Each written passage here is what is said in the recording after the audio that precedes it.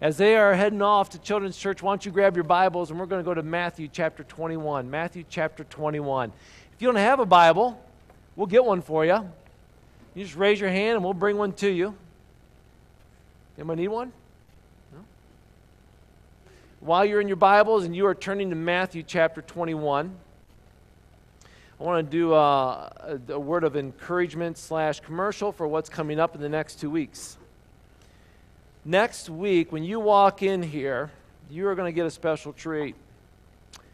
Carol Bram from, if you look in your bulletins, you're going to see we've got somebody coming in from out of town. They're going to show us, she is going to show us how the Passover was taken. We'll have the table set out, all the elements of what was it like 2,000 years ago when Jesus was in the upper room with the disciples and they were going to take the Passover? What happened? What actually, we just read certain parts of it, but what took place with all the herbs and the matzah and all those elements that they use and different things? What was that all about? We can't even pronounce half of it, right? She's going to be here. We're going to have a special time of worship at the very beginning, and then at the next part of the morning, she's going to take us through that whole thing, and we'll have a time of communion as well. It's going to be a very special morning, and we'd love to have you all back for that. The following week, April 6th, Ken Kington, he's a national known comedian. FCA in this area, we're celebrating 10 years, and we're pretty pumped about that and excited that after 10 years, all that's taken place. We got a banquet that Sunday night, but Sunday morning, Ken's going to be here with us. And Ken is not just like, we're going to come and just hear jokes all morning. Okay, Ken is a comedian, but he's also speaks in churches, and he also does a lot of marriage retreats and talk about relationships. So Ken will be with us in 2 weeks. All right, not going anywhere. I'm going to be here with y'all, enjoying it and soaking up every minute of it. It's going to be incredible. And so as we move into Easter, we got a couple special things coming here, and I want to make sure you're aware of that. It's on your calendar. Matthew chapter 21. Let's pray before we dig into God's Word. Heavenly Father, you are an incredible God. I thank you, Lord, that we can gather here this morning to worship you, to gather as believers, to gather as people who know we needed to be somewhere this morning. For some of us, it was, well, this is where I always am. For others, it's like, well, I'm just going to show up, and some came as visitors, some came as friends, some come because they always come. Lord, we're all here for different reasons. But now we're here, God, we ask that you open up our hearts so that we can hear your words. Not mine, but your words. May those words penetrate our hearts and change us for eternity. In thy name we pray. Amen.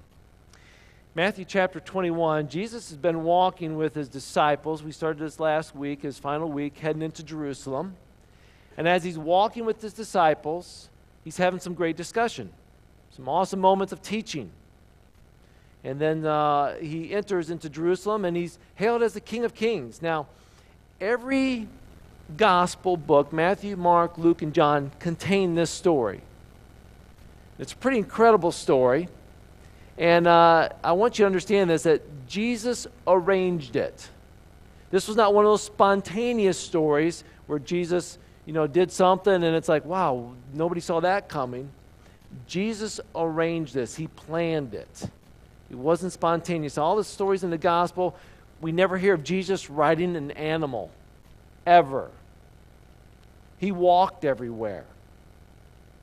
Now, Jesus is making a statement by his actions, and what I was getting at with the kids, I want you to hear, he was telling everyone that he was the Messiah by showing them that he is the Messiah. He did a little show and tell with everybody in this moment. And so in Matthew chapter 21, verses 1 to 11, let's read this. As Jesus and his disciples approached Jerusalem, they came to the town of Bethphage on the Mount of Olives. Jesus sent two of them ahead. Go into the village over there. You'll see a donkey tied there with its colt beside it. Untie them and bring them here. If anyone asks what you're doing, just say, the Lord needs them, and he will immediately send them. This was done to fulfill the prophecy. Verse 5. Tell the people of Israel, look, your king is coming to you. He is humble, riding on a donkey, even on a donkey's colt. The two disciples did as Jesus said. They brought the animals to him. They threw their garments over the colt, and he sat on it. Most of the crowd spread their coats on the road ahead of Jesus. Others cut branches from the trees, spread them on the road. He was in the center of the procession, and the crowds all around him were shouting, "Praise God for the Son of David. Bless the one who comes in the name of the Lord. Praise God in the highest heaven." The entire city of Jerusalem was stirred as he entered. "Who is this?" they asked. And the crowds replied, "It's Jesus, the prophet from Nazareth in Galilee." Jesus showed them what the prophet prophesied in Zechariah 9:9. "Rejoice, O people of Zion, shout in triumph. O people of Jerusalem, look, your king is coming to you. He's righteous, victorious, yet he's humble, riding on a donkey's colt." He enters as a king, very humble. We sit there and say, yeah, that's my Jesus. Jesus is the one that has the sheep over his shoulders, and he always played with the children, and he's such a good Jesus, and such a nice Jesus.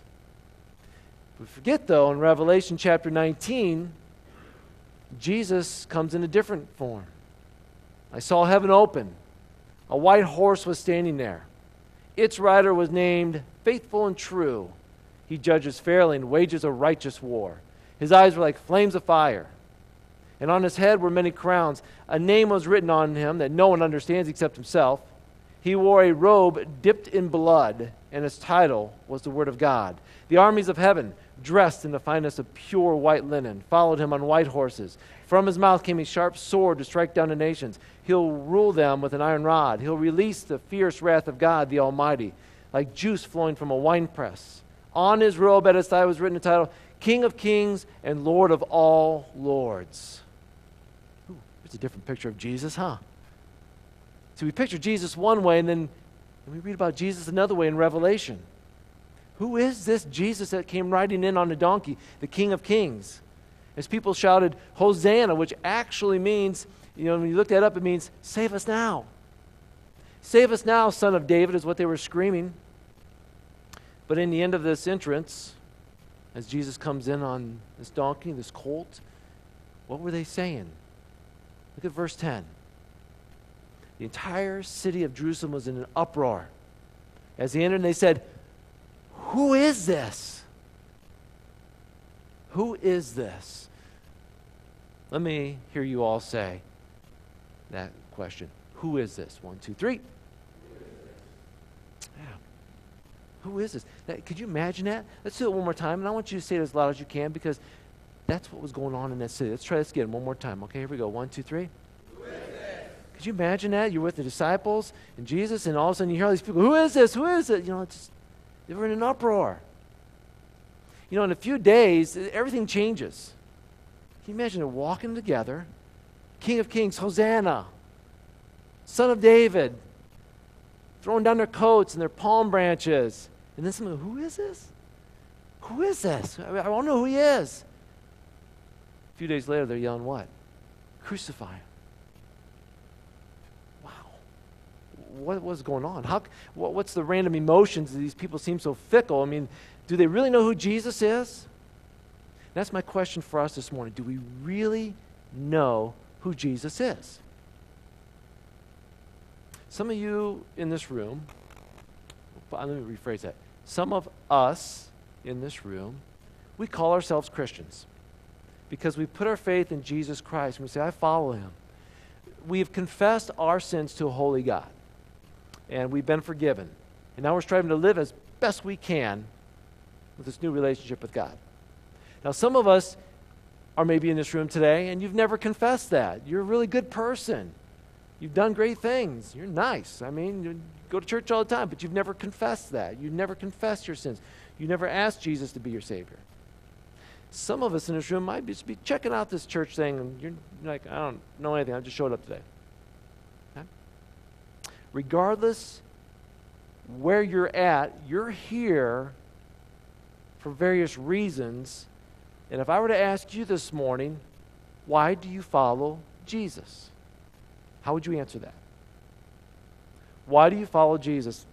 We sat down with the elders last month, and I posed this question to our elders. Why do you follow Jesus? I mean, if you're a leader, you're following Jesus and people are following you, you better be able to answer why you follow Jesus, because you got people behind you following you as well. So why do you follow Jesus? He's a perfect example, right? He gives us the gauge, the guideline to how to live our life, how to do things a certain way, to be humble, servant-like, honest. He gives us a perfect example in relationships, how Jesus related to God, how he related to others. That shows us how we should relate to God, how we should relate to others. Jesus offers us salvation. It's a good reason to follow him.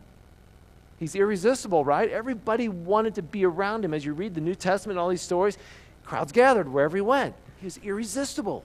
I want to know what's going on. I want to see what's he going to do today. What's he going to say today? How's that going to impact me? So if you're a Christian, you are someone who follows Jesus Christ. But what does it mean to follow Jesus Christ? Truth is, many people today are sitting in church buildings all around the world, calling themselves Christians.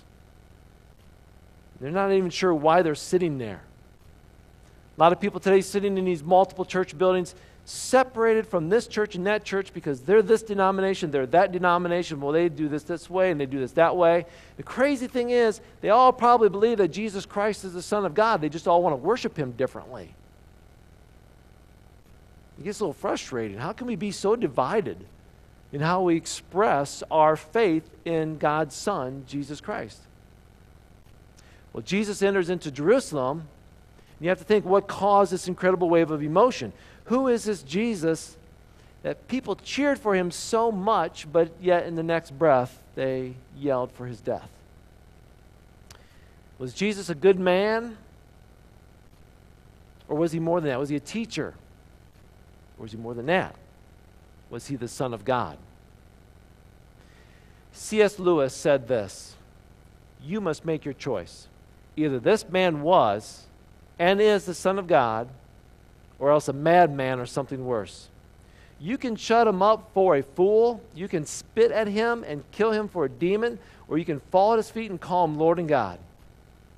But let us not come with any patronizing nonsense about his being a great human teacher. He has not left that open to us. He did not intend to. Who is this Jesus? Look with me at Matthew chapter 20. This is where we were last week, Matthew chapter 20. If we were just to read Matthew chapter 20 and Matthew chapter 21, 2 chapters, what would we learn about Jesus? Well, we'd first of all learn that he's a great storyteller. Matthew chapter 20 talks about the parable of the vineyard workers. Chapter 21, towards the end, he talks about the parable of the two sons and the parable of the evil farmers. He's got some great stories going on. He's a great storyteller. What did we just read in Matthew 21, verses 1 to 10? That he is a prophet and a king. If you were to read Matthew chapter 21, reading on from where we left off, starting in verse 12, Jesus goes into a temple, starts tearing things apart. You're thinking, Jesus gets crazy. He has a righteous anger. If you read on then in verse 14, blind, lame, they all come to him to be healed. We find out that Jesus is a miracle worker. Who is this Jesus? So we know as we read, we can discover a lot about Jesus. Okay? But what did the people back in the time of Jesus say about him? What did they think? We can come to our own conclusion because we can read, right? But what about those people that walked with him, that met him face to face? What did they say about Jesus? Who is this Jesus? We're going to skip through some passages here real quick, and so hang with me, stay with me, turn with me if you want, write them down, however one you want to do, okay? John 8:48. John 8:48 and 52. Here's the first encounter. We're going to hit a couple of these. Let me read to you. John 8:48. The people retorted, "You Samaritan devil, didn't we say all along that you were possessed by a demon?" These are religious leaders, by the way, talking to Jesus. Whew. No. Jesus said, I have no demon in me, for I honor my Father, and you dishonor me. And though I have no wish to glorify myself, God wants to glorify me. Let him be the judge. I assure you, anyone who obeys my teaching will never die. And the people said, now we know you are possessed by a demon. Even Abraham and the prophets died, but you say you're one who obeys the teaching will never die? Are you greater than your father Abraham who died? Are you greater than the prophets who died? Who do you think you are? These religious leaders said, we think you're demon-possessed. Hey, who do you really think you are, Jesus? You must be demon-possessed. Mark chapter 3, verse 20, in this section, Mark 3:20, says this, when Jesus returned to the house where he was staying, the crowds began to gather again. Soon he and his disciples couldn't even find time to eat. Man, they were busy, right? When his family heard what was saying, they tried to take him with them. He's out of his mind, they said. Woo-hoo. Crazy. Muy loco. Right? Did I get that one right, Lupe? Thank you. All right. This guy's crazy. Oh, first he's demon-possessed. Now he's got people come along saying, no, he's crazy. Look at Matthew chapter 13. Matthew chapter 13. Or, like I said, you can write it down, read it. I'm going to keep going. Verse 53, Jesus finished telling these stories. He left that part of the country. He returned to Nazareth, his hometown. Let me hear you say hometown. Oh, it's always good to be home, isn't it? Homecoming, hometown. Oh, it's so good to be home. When he taught there in the synagogue, everyone was astonished with what he said. Where does he get his wisdom and his miracles? He's just a carpenter's son. And we know Mary, his mother, his brothers, James, Joseph, Simon, Judas, all of his sisters live right here among us. What makes him so great? And they were deeply offended and refused to believe him. Okay, first he's crazy, or he's demon-possessed. Then he's crazy, and now he's offensive, and people refuse to believe him. Who is this Jesus? Just a couple pages over, Matthew 16. Matthew 16:13. When Jesus came to the region of Caesarea Philippi, he asked his disciples, who do people say that the Son of Man is? Now, Jesus, I like this. Jesus is like, okay, I want to know, who do people think I am? Who is this Jesus? You tell me, who is the Son of Man? Who is Jesus?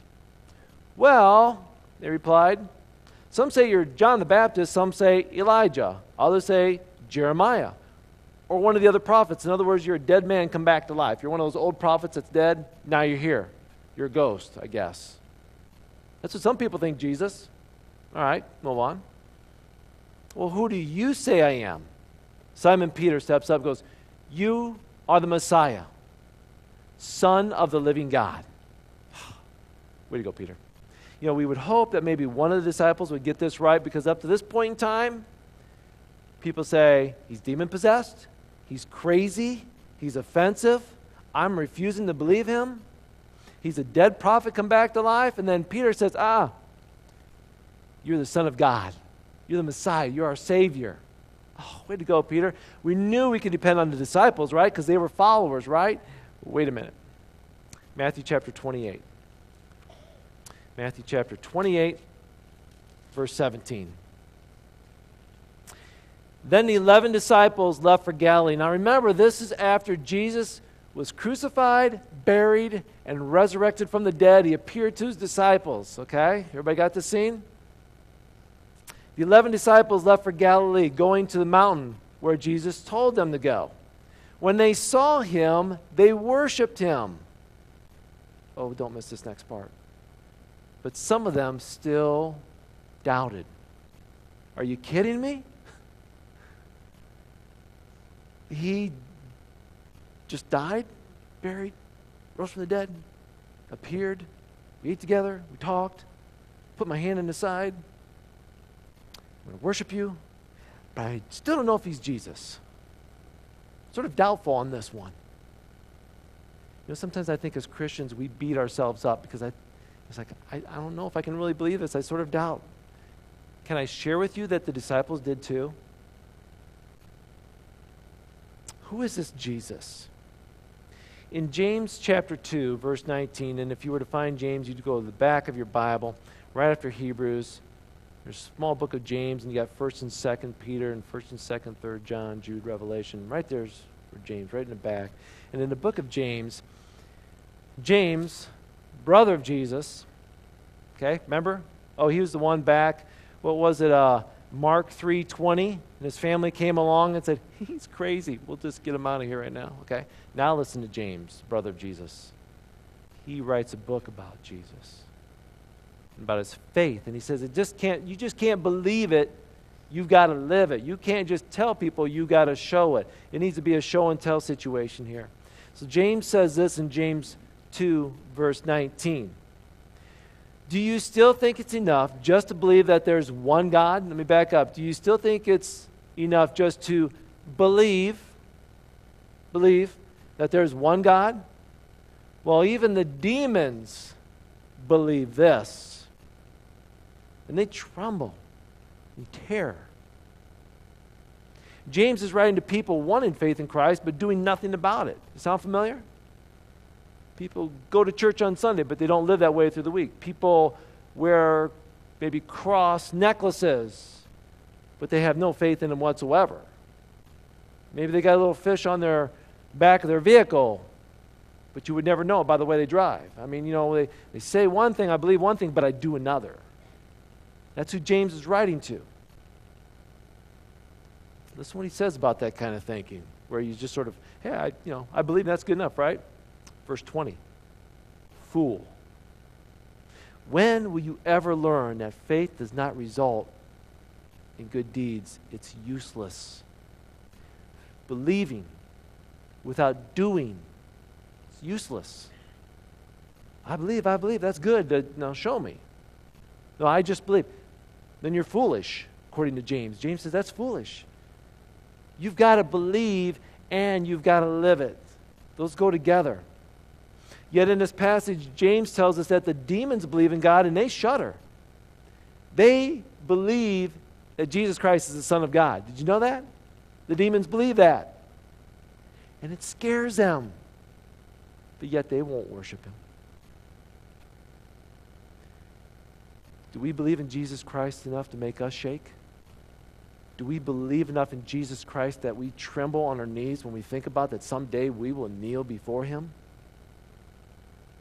Mark chapter 1, verse 20. The book of Mark has some incredible accounts here of Jesus with demon-possessed people. Let me share some with you. There's a lot of movies out there. If I were to pull up my phone, pull up an app with a movie thing and say, well, what movies can I go rent right now? Probably half of them are demonic, okay? Possession, haunted things. Let me share some with you. Those kind of movies, as well as, it's okay to have my palm read or read horoscopes or play with Ouija boards and all that. Can I just tell you those are gateways into a demonic world?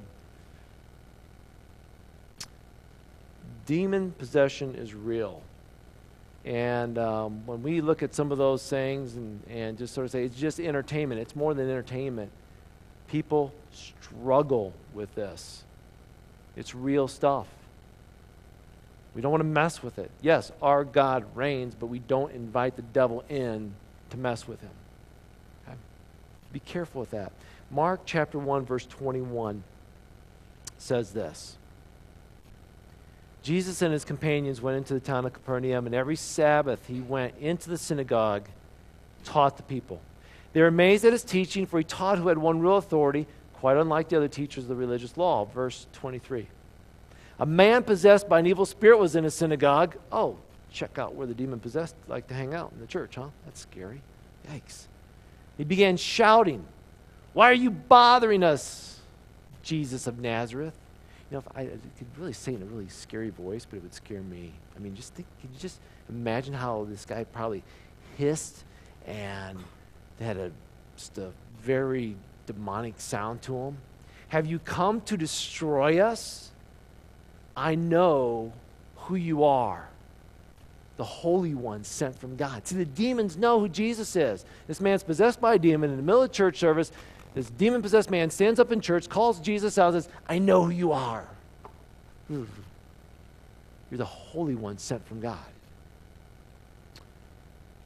Mark chapter 1, verse 34. Moving on. That evening at sunset, many sick and demon-possessed people were brought to Jesus. Huge crowd of people from all over Capernaum gathered outside the door to watch. Verse 34. So Jesus healed the great numbers of sick people who had many different kinds of diseases, and he ordered many demons to come out of their victims because they knew who he was. And he refused to allow the demons to speak. Mark 3:11 says, and whenever those possessed by evil spirits caught sight of him, they would all fall down shrieking in front of him, you are the Son of God. Point in all this, why am I sharing this all with you? Because the demons know exactly who Jesus is. You go up to a Christian today and you say, who is Jesus? And we sort of stumble around. Demons know exactly who Jesus is. Do we? What makes us different than them? When you hear a Christian today say, well, a Christian is somebody who believes, it's always centered around beliefs. Did you ever notice that? Tell me what you believe. It's always about believe, right? And that's not bad. We need to know what we believe and why we believe it. But what are we doing with it? Sometimes we're a little fuzzy on who Jesus is. The demons aren't fuzzy at all. They know that Jesus is the Son of our God Most High, and they shudder. They tremble. We need to know who Jesus is. He is the Son of God. He is the Messiah, the wonderful Counselor, mighty God, Prince of Peace, Emmanuel, God with us. Right? Think about that. That's what we celebrate every Christmas. God with us.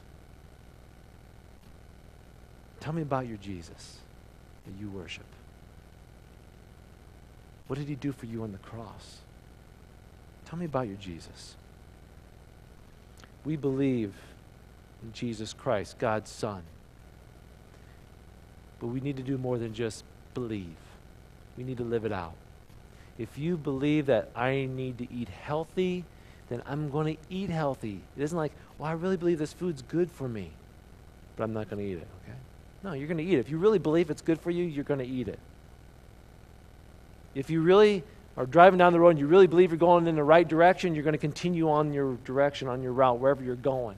But if for some reason you're thinking, I don't think I'm going the right way, I believe I might be going the wrong way, what are you going to do? You're going to turn around and go the right way. Your right belief about Jesus takes you in a direction that you should live and act upon. So what do we do? What do we do? Here's our challenge. First of all, let's respond with worship. How did those who meet Jesus for the first time approach him? How did they respond? Well, we know that when the wise men came and they brought their treasures, their gifts, they got on their knees and they offered their best to Jesus. How often do we get on our knees? How often do we give our best to Jesus? It's worship. New Testament, the first 4 books, the Gospels, read through it. You're going to find probably over 20, at least minimum 20, 22 stories where people came to Jesus for the first time. What did they do? Boom, on their knees. Those are just the ones recorded. Here's another one. Respond by living it out. Acts 9:2, Paul, and at that time his name was Paul, or actually it was Saul, then changed to Paul. He was persecuting Christians left and right, okay? The first believers were actually called the Way. Okay? They're called the Way. It was about how they lived, not what they believed, and not just what they believed. Otherwise, we sit there and we call ourselves what? We're a bunch of believers, right? They were called the Way because it was the way they lived. Today, we're called believers. Not that I want to change that and go back to Acts. It is what it is. But I want to make sure that people understand I'm a believer, but it's the way I live. I'm living out my beliefs. Those people understood that how we live and what we believe went hand in hand. John 20:31 says that by believing you may have life. By believing you may have life. Believing is the means, not the end. during that time when Paul, then Saul, was persecuting Christians, there was a gentleman by the name of Nero. He believed that he could bring peace by killing off all the Christians. So he would execute them. Multiple different ways that he did it, very gross, very disgusting. We won't go into it. But bottom line was, Nero wanted to say, I want to hear you all say, Nero's Lord. And a lot of believers, those who belong to the way, said, Jesus Christ is Lord. Oh, no. You need to say Nero's Lord. And the believers said, no, Jesus Christ is Lord. So be it. So he took all those people and put them to death. For John, for the first believers, for them, their beliefs led to living, even though it might have meant death. Believing wasn't the goal. Living was the goal. Matthew 20:25, Jesus talks to his disciples, and he says, hey guys, the bottom line here, my kingdom is different than the kingdom you're walking in. Power, authority, it's all around us, okay? But in my kingdom, it's about serving.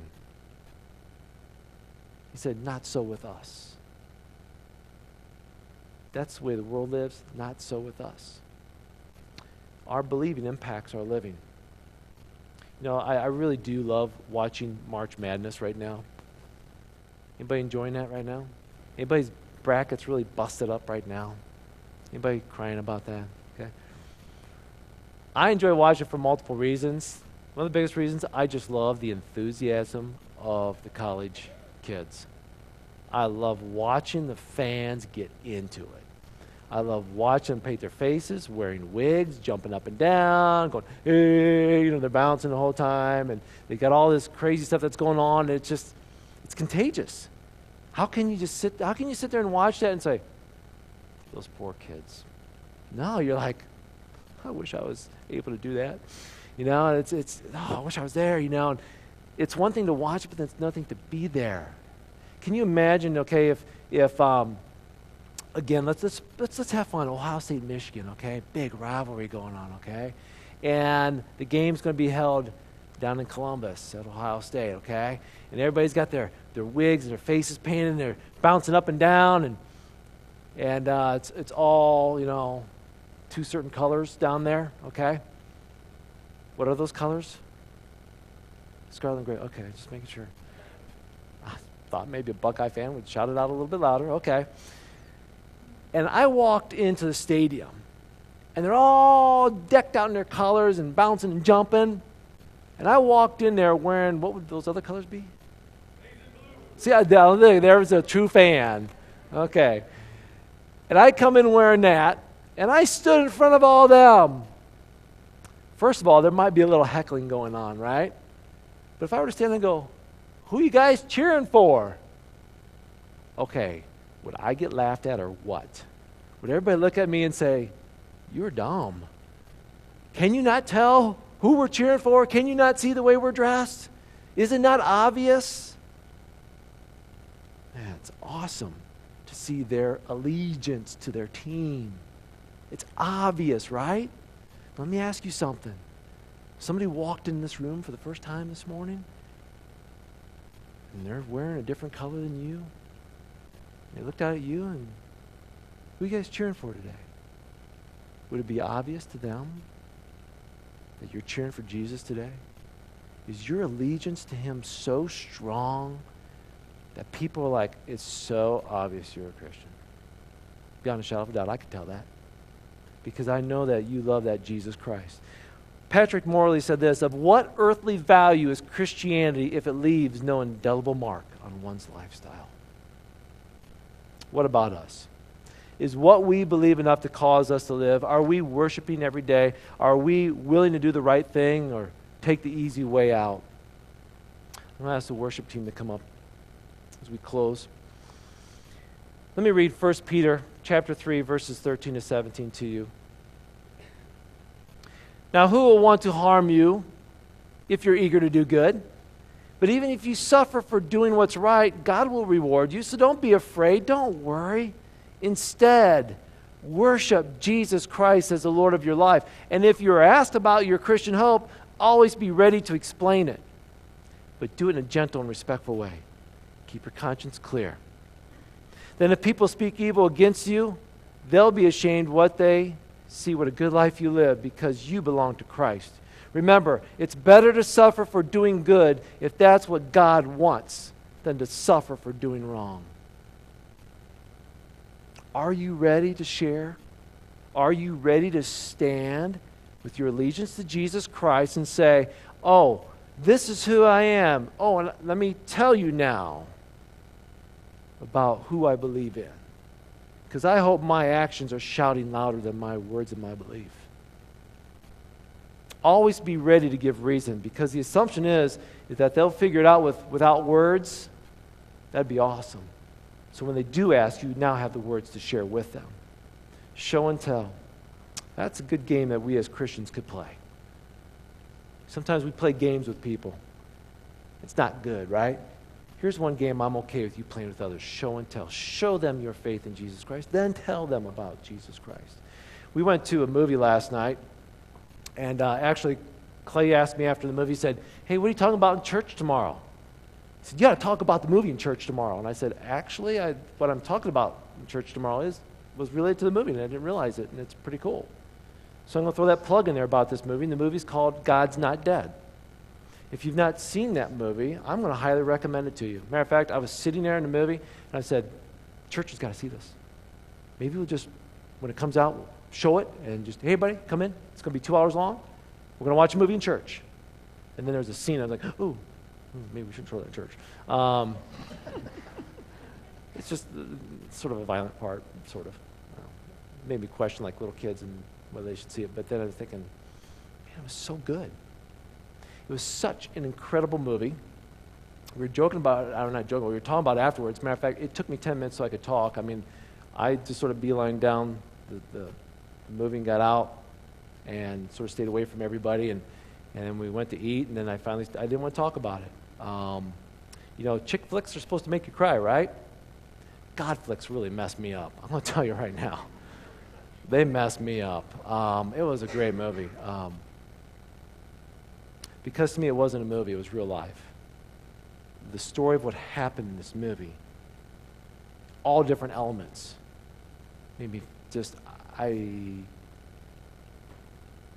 Kleenexes or something, you know. Steve and Mike, when you guys shared, you know, about men coming together, and then Steve and Mike talking about families coming together, I felt like I had 2 awesome sermons at the beginning of the church today.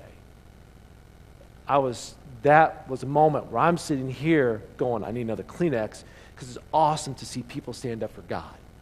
And in that movie, I felt the same way. And I was like incredibly moved to sit here and listen to this movie. And then at the end of the movie, it's all based on a college student that goes off to college, and basically his professor says, God's dead. If you all sign a paper right now that says God's dead, we'll move on and we don't have to do other stuff with this class. And you know, basically this kid was going to get kicked out of the class or flunk if he said God is not dead. And so it's basically what the movie's based off of. And at the end of the movie, they run the credits of all these colleges and schools across America where there have been court cases against situations like this, where God's getting tossed off the campuses and Christian groups are being tossed off campuses because there's some highly educated people that says God's dead, so we won't talk about it here. It's real life. I don't think I've ever gotten emotional looking at credits before, okay? And it's rolling, I'm thinking, we got to stand up. It's not enough just to believe anymore. We got to show it. We got to live it. I want to challenge you, get in these community groups. Put your name down. I want to get in a community group. I want to connect with other people. I want to live this out with other people. I don't want to be a Lone Ranger anymore. Get connected. Let's get you connected, okay? Let's go out and do what we've been talking about. Because we love God, we're going to go love others. Let's do this. Let's stand for Jesus Christ. I don't want no demon showing me up. He believes in Jesus and he shudders. I believe in Jesus. I want to do more than shudder. I want to do more than that. Amen? Let's please stand. Let's pray. Heavenly Father, you're an awesome, incredible, mighty God.